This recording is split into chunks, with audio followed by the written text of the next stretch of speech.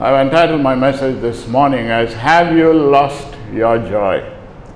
Have you lost your joy? Sometimes when people come into church service, they come with such a long face, you wonder whether they were coming for a worship service or whether they were coming for a funeral service. Sometimes we think in church we should be very serious, Sometimes on the other hand, there's also the other extreme that thinks that if you're in church, you should be shouting, jumping and screaming. That's the other extreme, Joy is not that.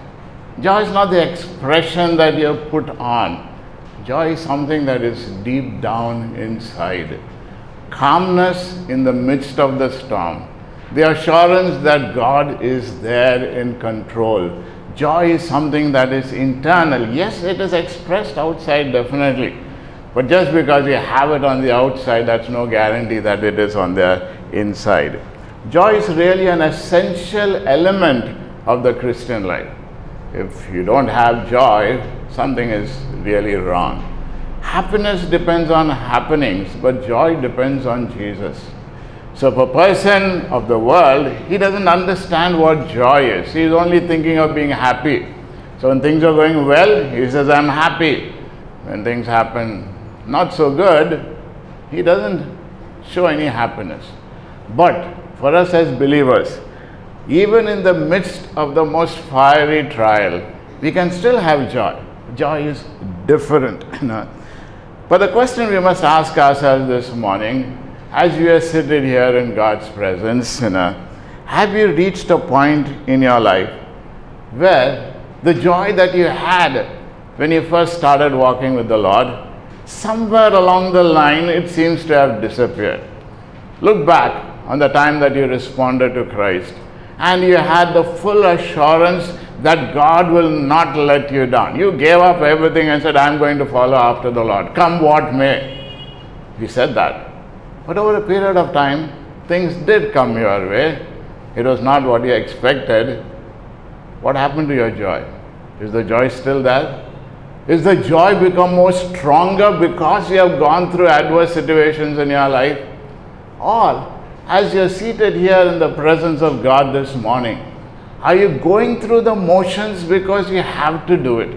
Inside of you, you're screaming. Inside of you, you're grieving. Inside of you, you're upset with God. But externally, you have to come to church, you're here, maybe you put on a smile and you greet one another. But inside, somehow you're upset with God. This morning, I would like to share passages of scripture with you. Learn together. If in case you have lost your joy, get back to the joy that you once had. David, if you remember in Psalm 51 verse 12, he says, restore unto me the joy of your salvation. When did he lose that joy? When he committed sin with Bathsheba. The psalmist David is not saying, restore my salvation back to me. He says, Lord, my relationship with you is there, but somehow that vibrancy, that joy is gone. There's no more bright light. There's a lot of gray that came in first, and then it became dark. That's what happens, isn't it? If we are not careful. And when the psalmist says, restore to me, it is a question of get me back to that original state. And this is the word that is used there in Greek, the tense, it's an imperative. It's a command, as it were. Basically what the psalmist is saying, God, I don't want to be in this position. I want to get back to that position which I once had. And that's what Jesus also told to the Ephesian church, isn't it? To say, get back to your first love. Get back to that which you had when you knew that all that mattered to you was only Jesus. So this morning, as we are looking at this passage, first of all, in Psalm 137, the background of this passage is when the children of Israel has been taken captive to Babylon. And when they are in Babylon, those Babylonians taunt them and say, hey, we want you to sing a song to us. It is like, the guys who, if you are put into prison or whatever, they want to make fun of you and say, you're going through hardship, sing a song. That's what they are doing. And then these guys are saying, how can we sing this song? We are in a strange land. We have our harps, but how can we sing this? Even though the Babylonian place, everything was great, if you were to say, from the external. But they knew what mattered was not the external. What mattered was the internal. And that's the reason why God brought them into captivity. They lost that joy. Even though God's presence was with them day in and day out, they thought they could do whatever they want to do and still go on with life. God says, no, I want to be number one. I want to be the center in your life. If you have not done that, then I'll pull the rug on from under you so that you recognize what you really had. When you don't have it, then you really miss it, isn't it? How often we take things for granted. How often we take life for granted. We don't appreciate the life that God gives to us, the breath that God gives to us each day. Only when it is taken away, then we wonder. Maybe, we are upset. Maybe we may have regrets. Maybe we say we missed out. But God is saying, remember when things are there with you to recognize what is really, really important. So let's look at, first of all, the loss of joy that these children of Israel had. We see in this text in Psalm 137, this passage that we just read a little while back, they have been carried away into Babylonian captivity. In 586 BC, when the Babylonians captured Jerusalem, they carried off the most skilled and intelligent of the people into exile. And when these best guys have been taken, that was the first batch. Then of course later on the whole group, only the poor and the others were left behind. In this first batch that was taken, the cream was taken. And when they are sitting over there, they are feeling homesick. They are feeling homesick. And that is what this psalm is all about. The question we must ask ourselves this morning is, are you homesick for heaven? Because that's what joy is all about, the presence of God. Or have you got so caught up in this world, when the Lord calls you home, you say, I don't want to go now. Joy is recognizing God's presence with us. And this is what God wanted to teach them. When things were no longer the way it was, then their eyes were turned to God and they felt homesick. And they said, how can we sing these songs in this strange land? God oftentimes has to take us through some trying situations in life to help us to understand what is really important. How often right from childhood we are forced into thinking that this life is what it is. This life is everything. Right from when you are a student, you say study, study, study. Why? If you don't study, you don't get a good job. And then when you get a good job, you must have the best job. And then you say, I must have more money. I must have more position. Why? Because this life is everything. If you don't do it, if you make it, if you don't make it, loss for you. That is what is ingrained into our minds, that this life is everything. But often we don't realize this life is not everything, isn't it? So God knocks us on our head sometimes, puts us flat on our back sometimes to help us to understand this important truth. Joy depends on the Lord.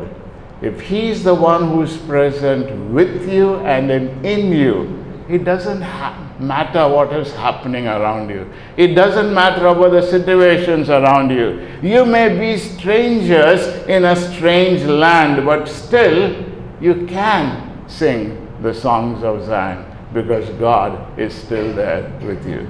Though the fig tree does not blossom, yet I will rejoice. That is the understanding of joy. Secondly, we find that they were mourning. The scripture tells us, by the rivers of Babylon, we sat down and we wept. Now, you may have known the song made famous by Boney M, and as a result, you must have sung this song But look at the content of this particular song. Here they are saying, we sat down by the rivers and we wept. And we wept. Why? Even though these were good flowing rivers of Babylon, that was not home. That was not home. This is why they were weeping. They remembered home, they remembered Zion, and then they wept. They saw things in the right perspective, what was earlier, what is now. And they began to see which is the real thing, which is the real thing. And God takes us through situations to help us to recognize what is real. In the world that we live in, which markets its products, which markets what the world has to offer, and say, hey, this is the real thing. God is saying, hey, be careful, that is not the real thing. The real thing is joy in you. And He helps us to understand this. They wept over the death of so many loved ones. They wept over the loss of almost everything they owned. They wept over the destroyed city of Jerusalem and her great temple. They wept over the agony of a forced march from Judea to Babylon. They wept over the cruelty of their captors. They wept over the loss of such a pleasant and a blessed past. They wept about the forced captivity of their present situation. They wept over the bleak nature of their future. And then they wept over their sin that invited such a judgment from God. When things became adverse, they saw things from the right perspective and they wept. This morning, if you have lost your joy, first principle is help us to understand what is reality, and if you have missed out on the reality, sit down and weep before God and say, Lord, I'm sorry, I messed up. Lord, I'm sorry, I thought this was what life was all about. But I realized that's not what life is all about. There's more to life than what the world has to offer. Thirdly, we find that they hung their harps upon the willows. They hung their harps upon the willows. Now, their harps they would have had with them, and when they went into captivity, they took their harps with them. Good for them. Okay? Oftentimes when a guy who is a good guitarist, or a good violinist, an instrument that he can carry with him, when they go to another place, whether it's in the country or outside the country for studies or for work, they carry it along with them, isn't it? So here they've carried their harps with them. But they are seeing all these willows. The willows, these trees, were on the banks of the Euphrates. Okay? And there was a great quantity of these trees, the willow trees.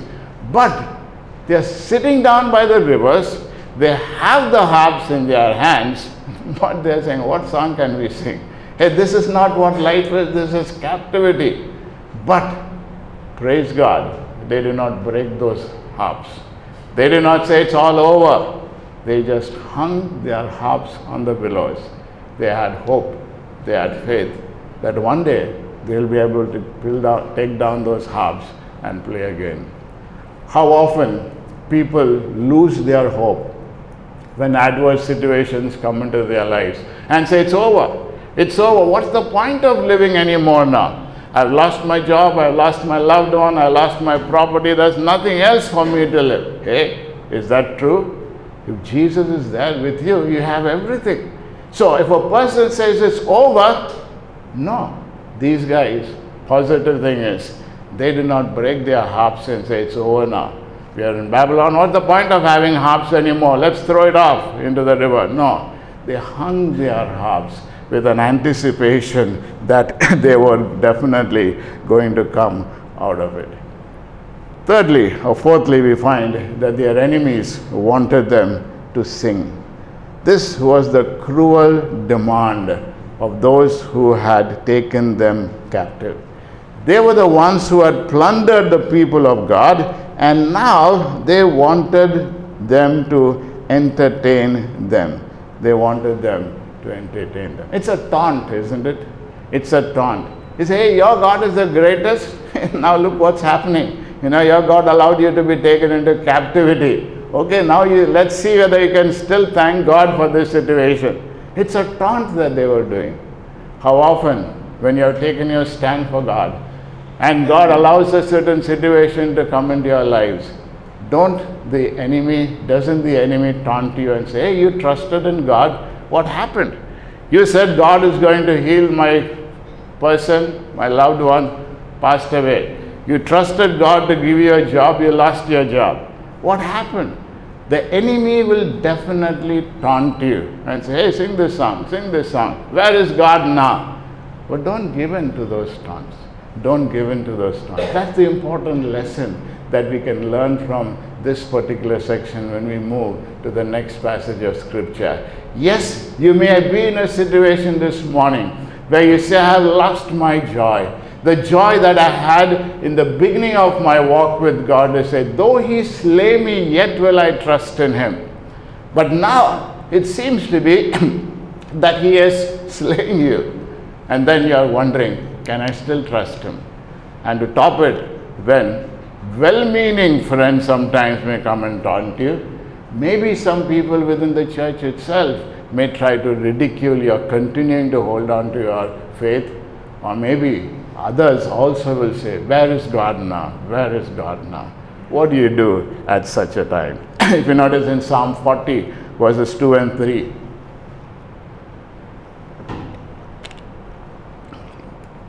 In Psalm 40, verses 2 and 3, we read that when God saved us, he has given us a song. He has given us a song. It says, he brought me up also out of a horrible pit, out of the miry clay, and set my feet upon a rock and established my goings. He has put a new song in my mouth, even praise to our God. Many shall see it and fear and shall trust in the Lord. When God has saved us, he has put a new song in our mouth. What is the new song? The song that basically says, joy. Lord, you are with me. And that is the song that we are called to sing in a strange land. Are we living in a strange land today? Yes, isn't it? The people around you may say, hey, foolish people, you're thinking about a life, after this life. What guarantee? What hope? This life is everything. You have lost out on this life. If you don't do this way, you're going to be the loser. But God has given us a song, and we must make sure, don't sit down and weep and cry and say, how can we sing a song? But don't either break off your harps also. There is hope. Take down your harps from the willow tree. There's also a song that says, I have taken my harp down from the willow tree, isn't it? So that's what God wants us to do. This morning, if you have come into this church in a service with grief in your heart or worry in your mind, or having lost that closeness that you had with God, this morning could be the best time that you can come back to God and say, God, without you I am nothing, but with you I have everything. So as a result, I can have the joy in my life. So, how can we get back the joy? Okay, I'm sure none of us wants to be in that place where we have lost our joy, isn't it? I don't know if you were kids or if you had kids when you were growing up. There was this Salty Christians. There was a music tape that was on, and there was one that spoke about, I have lost my joy. And of course, at the end of it all, they find that the joy was the name of a cat, But that's another story, But losing your joy, there are a lot of people going through life losing their joy. Just going through life because they have to go through life. There are also people, plenty of people today, who are just taking their lives away because they've lost their joy. What's the purpose of living? But as believers, God has given us a song. So as a result, let's be joyful people. So how can we get back that joy? 3 simple things that we need to learn this morning from Hebrews chapter 12, verses 2 and 3. First of all, look back. Look back.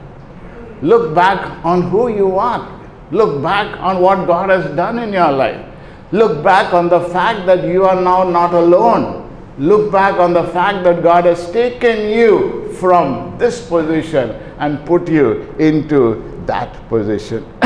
Looking unto Jesus, the author and the finisher of our faith. I like how the Amplified Bible puts it across. It says, looking away from all that will distract us, we look to Jesus, who is the leader and the source of our faith, who has been giving us the first incentive for our belief. And he's also the finisher, bringing it to maturity and perfection. The word that is used there for looking unto Jesus, first of all, speaks about a looking away and then looking towards. Anything that will distract you, take that all away. So look back on that starting point in your life. In other words, get your bearings clear. When you are lost your way, what happens? You try and get a compass and say, which is north, which is south, and you try and find out. Or if you're in a mall, you will have that map which will say, you are here, isn't it? Have you gone to the rack? When you try and get your bearings, you are here. So get that bearing. What is that bearing? Look back. Look back and recognize who you really are. So remember God's sacrifice on your behalf. Consider the price that God paid for your redemption. Isaiah 53 verses 4 to 6 says, surely he took our pain and bore our suffering, yet we considered him punished by God, stricken by him and afflicted. But he was pierced for our transgressions. He was crushed for our iniquities. The punishment that brought us peace was on him, and by his wounds we are healed. We all like sheep have gone astray. Each one of us has turned to our own way, and the Lord has laid on him the iniquity of us all. He says, look to Jesus. Look back on that day when you can say, my burdens rolled away. Pilgrim's Progress, carrying that big load on his sinner back. He comes to that foot of the cross when he recognizes he has taken my sins away. So if he has taken your sins away, if he has taken your burdens away, look back on that time when it happened and don't carry those load again, because he is the one who has definitely set you free. Look unto Jesus. That is what looking back is all about. The world looks to different things for happiness. But if you have lost your joy, look back on the one who has given you that joy and how it became possible. How it became possible. Isaiah chapter 61 verse 10 onwards, 10 says, I will greatly rejoice in the Lord. My soul shall be joyful in my God. Why? For he has clothed me with the garments of salvation. He has covered me with the robe of righteousness. As a bridegroom decketh himself with ornaments, and as a bride adorneth herself with her jewels. You're looking at where is joy? Saying, hey, get back to a wedding celebration. In a wedding celebration, there's so much of joy. Just get back. Who are you? You are the bride of Christ. Look at all the clothing. Look at all the finery. Look at what God has done for you. He has taken off your sackcloth. He has taken off your mourning. He has put his garment of righteousness upon you. So, why should you be mourning?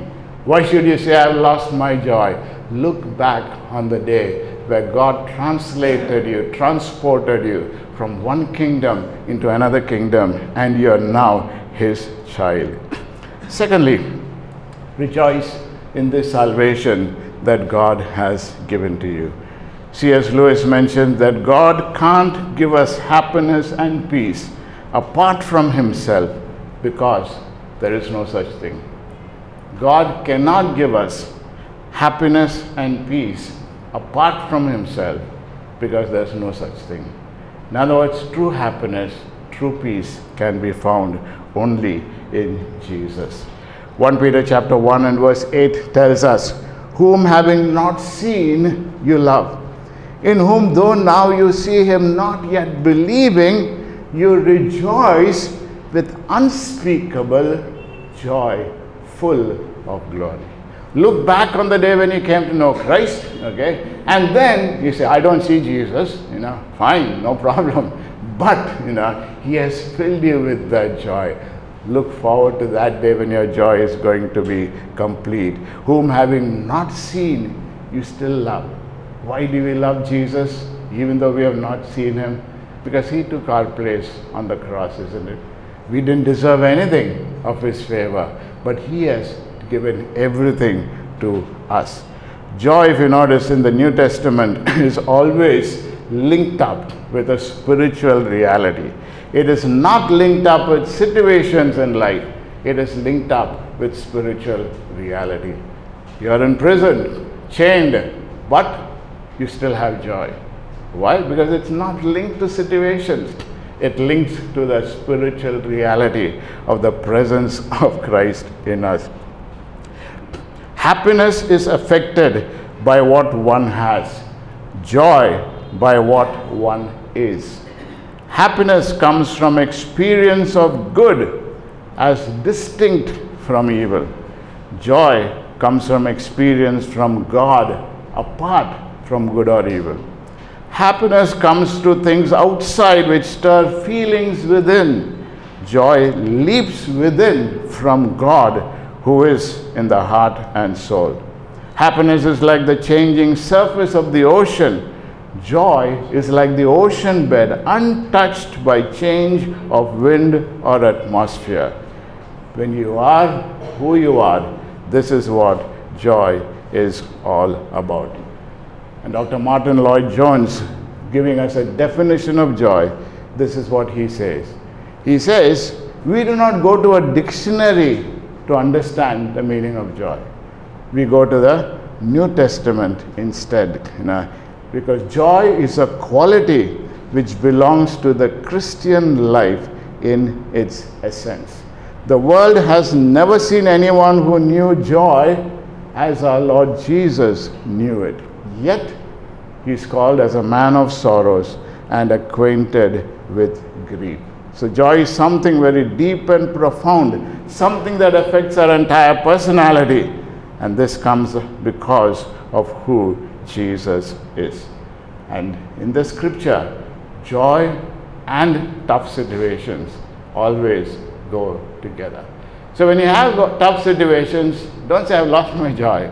In fact, it's that time that joy is even more evident. John chapter 16, verse 20 onwards, this is what Jesus says. He says, truly, truly, I say to you that you will weep and lament, but the world will rejoice. You will be sorrowful, but your sorrow will be turned into joy. Whenever a woman is in travail, she has sorrow because her hour has come.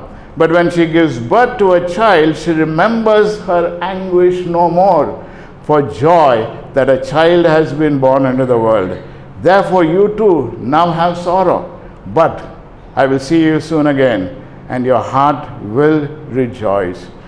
No one takes your joy away from you. Nothing can separate us from the joy that we have. And joy is also linked with the Holy Spirit, isn't it? One of the fruit of the Spirit, love, joy, peace. Being filled with joy and with the Holy Spirit. These phrases again come plenty of times in Scripture. So if the Holy Spirit of God is living in us, then no matter what happens around us, we are more than conquerors. We have joy in our lives. Situations are bad, no problem. Joy will still be there. If you notice in Acts, we have a beautiful example of this in Acts chapter 5, verses 28 onwards, 28, 29. It says, when they were flogged because of their message that they were preaching, when they were on their way from the presence of the council, they were rejoicing that they had been considered worthy to suffer shame for his name. They have been punished, but they are not upset about it. They are joyful. That is what true joy is all about. Look at the life of Jesus. It started with joy, it ended with joy. Remember the birth of Jesus, what is the message? Good news of great joy to all the people. That is the starting point. And in the last message, the high priestly prayer message before his death on the cross, how does Jesus end that message? He speaks about the fact that he is sharing all these things with his disciples so that they would have his joy. His joy.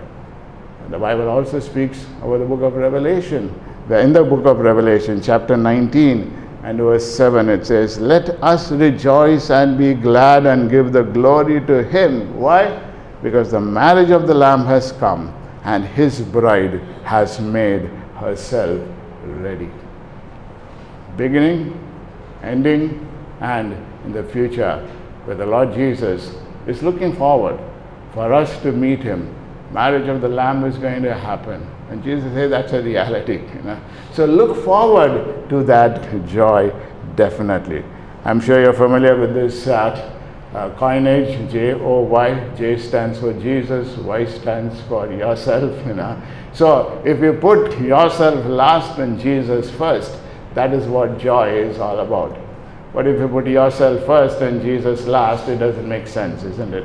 Yaj doesn't make sense, but joy does definitely make sense. Somebody has put it across this way. It says, where your pleasure is, there is your treasure. And where your treasure is, there is your heart. And where your heart is, that is where you have your joy. That is where you have your joy. So if you have lost your joy, look back. What is your treasure? Treasure is not what the world is giving you. Treasure is what God has given you. And if he has given you himself, you are his son, you are his daughter. Nobody can take that away. So look back on that and say, Lord, no matter what happens, I'm secure in you. And as a result, I choose to be joyful. Secondly, look back. Secondly, look up. Looking unto Jesus, who is set down at the right hand of the Father. What is he doing at the right hand of the Father? He's interceding for us. So you look up. When you're going through troubles in life, look up. Because he is the one who is praying on your behalf. Isn't that a great encouragement? When you go through questions, where is God? God says, I'm very much here. You just cry out to me. I'm just a call away. When you wonder, is God around? He says, I'm very much near to you. Call unto me, and I will definitely answer. So he's saying, I'm so close to you. So look up to me constantly as you go through life. When you feel you've lost your joy, just call unto him, and he will become very close to you. And what a joy then it is to know that he's just a call away. When you have lost our joy, oftentimes we feel that God is so far away, isn't it? We feel, what is God doing? But God is saying, hey, no, just look up. Just give me a call. I'm very much close to you. The scripture tells us that he is our advocate. He is our advocate.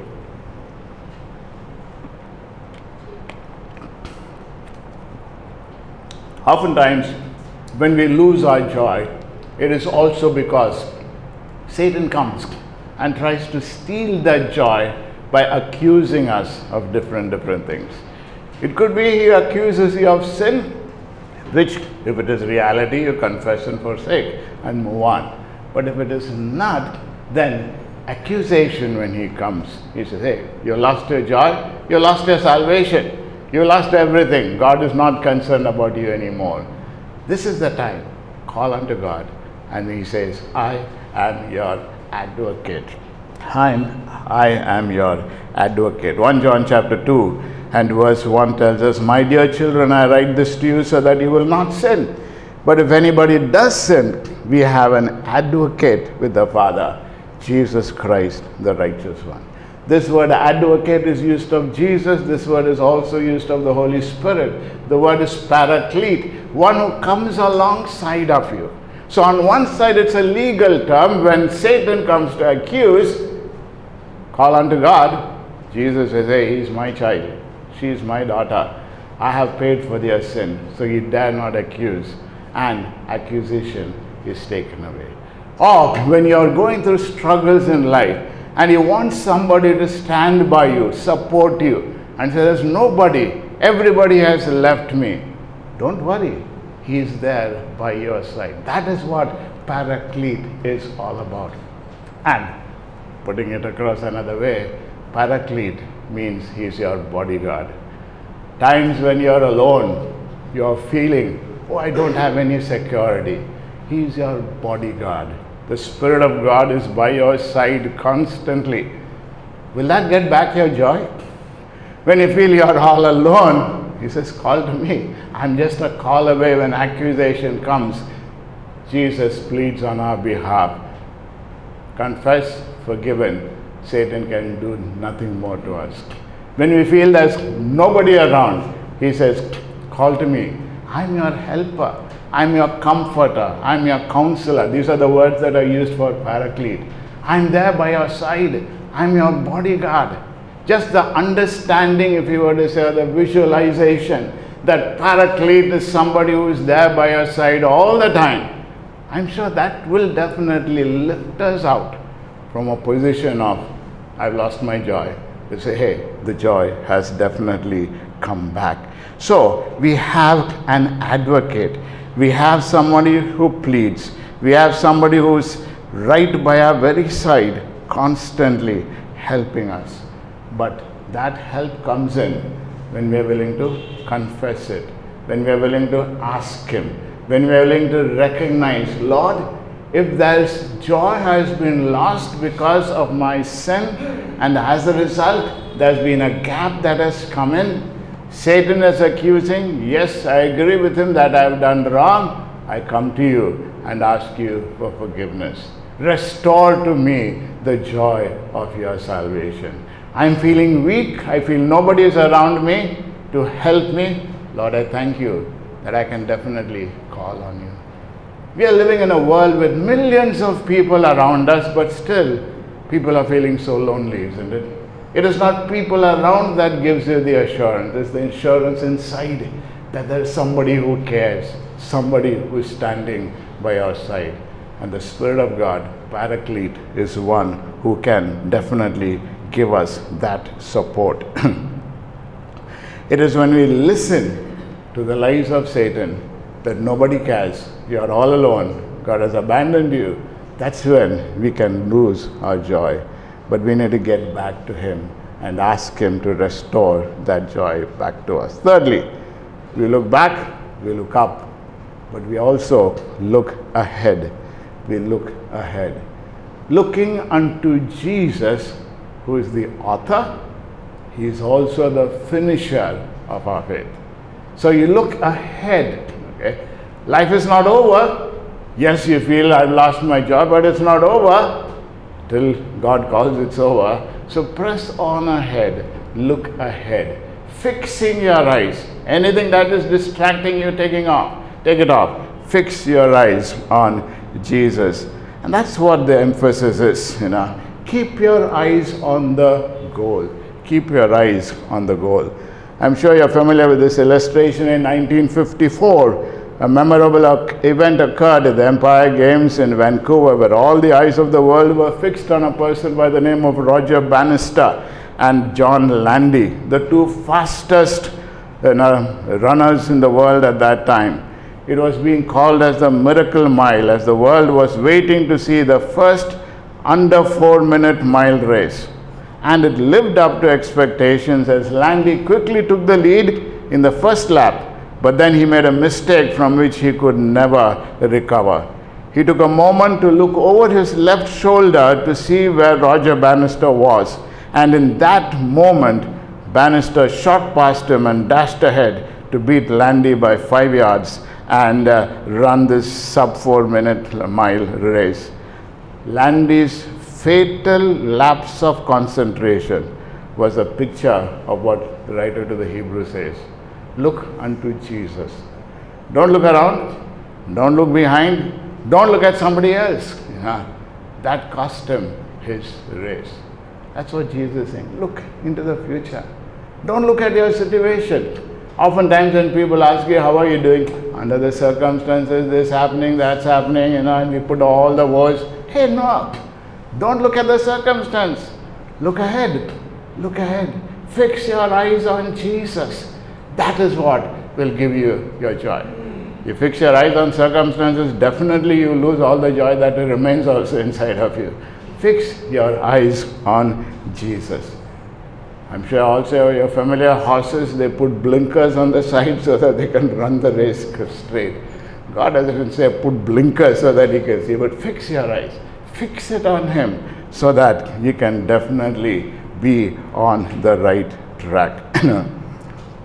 Robert Murray M'Cheyne, who died at the age of 30, this is what he writes. He says, for every one look at your problems, your weaknesses, your failures, take 10 looks at Jesus. For every one look at your problems, your weakness, your failures, take 10 looks at Jesus. So this morning you came into church looking at your problems, looking at your situations, having lost your joy. Let me encourage you, take 10 looks at Jesus this morning, that your joy will get back to you. That's what Paul says, isn't it? Forgetting what is behind. Forgetting all that has gone on behind me. All the situations that have happened in my life, good and bad. I press on. I press on. That is what God has called us to. Remember, the best is still to come in your life. It is with that philosophy that we should live our lives. Not to think it is over. Oftentimes when people get into retirement, they say, oh, sab khatam ho gaya, everything is over now, No, it's not over. The best years of your life is still to come. The retirement years are the best years of your life in service to God. Don't think, hey, those years are relaxing times. I'll take a cruise all over and enjoy life. No, God did not give you your retirement to enjoy. God gave you your retirement. God gave you life to make use of it. Make the best use of it for His glory. Ask God, the years that you give me here on earth, let it be for your glory. Look forward for that, and God will definitely make it the best years of your life. Charles Spurgeon discusses this looking unto Jesus in these couple of points. First of all, he says, look to Jesus as the author of faith. As the author of faith. In a race, you have the person who gives the gunshot. You have to hear that. If you don't hear that and you take off before the gunshot comes, then you have lost the race, isn't it? So listen to his voice. He is the author. So if you have to run the race of life, let it start with Him. Let it be according to what He is calling you to do. Don't run your race and say, God, where are you? No. Wait for God's voice, God's call, and then you start out. Secondly, look to Jesus as the finisher of your faith. As the finisher of your faith. Because it is not the starting that is important, it is the ending that is important, isn't it? If you are running a marathon, I think today they are having the marathon race. If halfway through you say, oh, I finished the race. It was a marathon. You are supposed to complete it till the end. Finish the race. And Jesus is the one who starts it. Jesus is the one who is also going to finish it. So don't say it is over till He says it is over. Okay? So let Jesus be the finisher of your faith as well.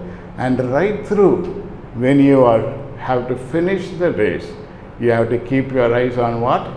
On the goal, right? On the finishing line. And here, the author is saying, look unto Jesus. Look unto Jesus. Yes, problems will come in your life. Don't fix your eyes on the problems. Yes, you may be better than somebody, worse than somebody. Don't look at that. But look at Jesus. As you look at Jesus, then joy will get back into your life. Consider Jesus as the pattern of your faith. As the pattern of your faith. What was Jesus' pattern? What does that passage say? Who for the joy that was set before Him, what did He do? He endured the cross. The joy of what was going to be accomplished by His death on the cross, salvation to the whole world. That was the joy that Jesus was looking forward for. And looking at the joy that was set, He says, I'm going to be willing to go through any suffering. Because if this is going to benefit the whole world, I'm willing to die. That's the pattern that Jesus has set. And he says, hey, follow in my pattern. Look at the joy that beholds when we see him face to face, and he says, well done, good and faithful servant. Enter into the joy of the Lord. Who for the joy that is set before you, endure what you are going through, because through that is what God is going to accomplish. Set before you Jesus as the goal of your faith. As you fix your eyes on Jesus, what will happen is slowly, moment by moment, your life and mine will be changed into his very likeness and image. Because that is what Jesus is working on in our lives. And when we finally see him face to face, in the twinkling of an eye, the scripture tells us we will definitely be changed into his likeness. So, if you're going through problems, don't look at the problems. But everyone look at the problem. Take 10 looks at Jesus. So, don't put your mind on all the problems that you're going through right now. Look at Jesus, what he has done for you. Corrie ten Boom said, look around and be distressed. Look inside and be depressed. Look at Jesus and be at rest. Be at rest. So claim the promises of God. Jesus says, come to me, all ye who are labor and heavy laden. Take my yoke upon you. I will give you rest. That's God's call to us this morning. If you are heavy laden with your worries and cares and situations, he says, come to me. I am there to carry it for you. Claim his promises and depend on him. So when God is saying, you don't have to be sorrowful. You can still be joyful in the midst of your sorrow. You can still say, it's not a question of how can I sing this song? No, you can sing this song, because joy is not depending on situations. Joy is depending on who Jesus is. Let me conclude with a couple of simple practical points on how we can maximize our joy. How we can maximize our joy. Number one, repentance brings joy. Repentance brings joy. There is joy in heaven, joy on earth over one sinner that repents. So, when we have repented of our sin, if sin has robbed us of our joy, repent. That's as simple as it. And say, Lord, I'm sorry, I messed up. God gives you a clean slate, and that brings you joy. Secondly, the hope of future glory. The hope of future glory brings joy. 1 Peter 4:13 says, but rejoice inasmuch as you participate in the sufferings of Christ, so that you may be overjoyed when his glory is revealed. Peter says, hey, you're going through sufferings? No problem. Sufferings now, glory later. Cross now, crown later. So that's the hope that God has given to us. Okay? Death, resurrection. You say, I want resurrection, but I don't want to die. That's not possible. Okay? So the hope of the future glory helps us to go through with life. Thirdly, God's word brings joy to us. As we read and obey his word, John 15:11 says, I've told you this, so that my joy might be in you and your joy may be complete. The more we understand Scripture, the more we understand the truths of Scripture, then the lies of the devil can easily be pointed out, isn't it? If you don't know Scripture and Satan comes and says, hey, this is this, this is this, this is this, it can get you depressed. But when you know Scripture, then you can combat the strategies of the evil one. God's word brings us joy. Number 4, prayer brings us joy. Prayer brings us joy. John chapter 16 verse 24 says, until now you have not asked for anything in my name. Ask and you will receive. And your joy will be complete. Your joy will be complete. Jesus said, I'm just a call away. You never called me. Just call. Call unto me, and I will answer you. And when he answers, what happens? There's a joy, isn't it? When he said, Lord, I had nobody to help me, Lord, but you stood by me and strengthened me. That's what Paul writes. Okay? There was nobody around, but Lord, you stood by me and strengthened me. That gives you joy, isn't it? The world may forsake you. This Jesus himself says, even your own parents may forsake you and say, I don't love you anymore. But God's love never ceases. So call unto him. Prayer brings joy. Fifthly, the presence and fellowship of believers brings joy.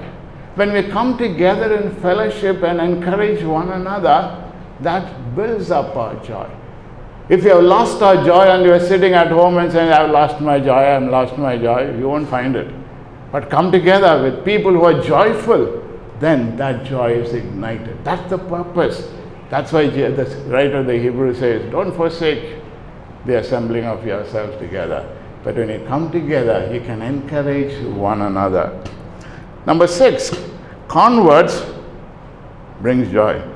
Converts brings joy. When you share Christ with others, when you help someone else, that brings you joy. To say, my life was useful to someone else. When you lose your joy, when you say, my life is useless, what can happen through my life? But when you have shared Christ, when you have shared God's love, somebody else has been benefited, he says, hey, there's value to my life, there's purpose to my life. So converts brings joy. 7th, hearing that those whom you have mentored and discipled are walking in the truth brings joy. This is especially for Christian ministers who have been in ministry for a long time and they have not seen much fruit, or they go through situations in life when they wonder, was it really worth it to give all my life for Christian work when I could have done something else? When you see people continuing on in the faith, that gives you real joy. 8thly, giving brings joy. Giving brings joy. 2 Corinthians chapter 8 and verse 2 says, in the midst of a very severe trial, their overflowing joy and their extreme poverty welled up in rich generosity. They were facing severe trial, but they had overflowing joy. Overflowing. Try it out. If you are feeling, where's the joy? Give to somebody, and when they see a smile on their face, that will give you a joy to you. Giving to others brings joy into your life. And finally, number 8, fellowship with the Father and the Son brings joy. In other words, when we confess our sins before God and we get that fellowship back, the fellowship that we lost, the wall that came in between us because of sin, when that wall is removed, fellowship is restored, there is a joy in your heart, there is a spring in your step, and you know that Jesus never fails. So this morning, if you have come into the church with different things that you have gone through, weight on your shoulders, I hope you don't go back from this place carrying the same weight. If you have problems, don't look at the problems.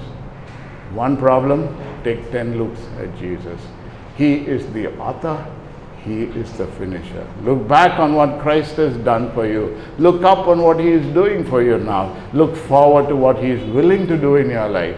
And as you yield yourself to God, your life will be different. Each day will be a life full of joy. Let's bow our heads in prayer together.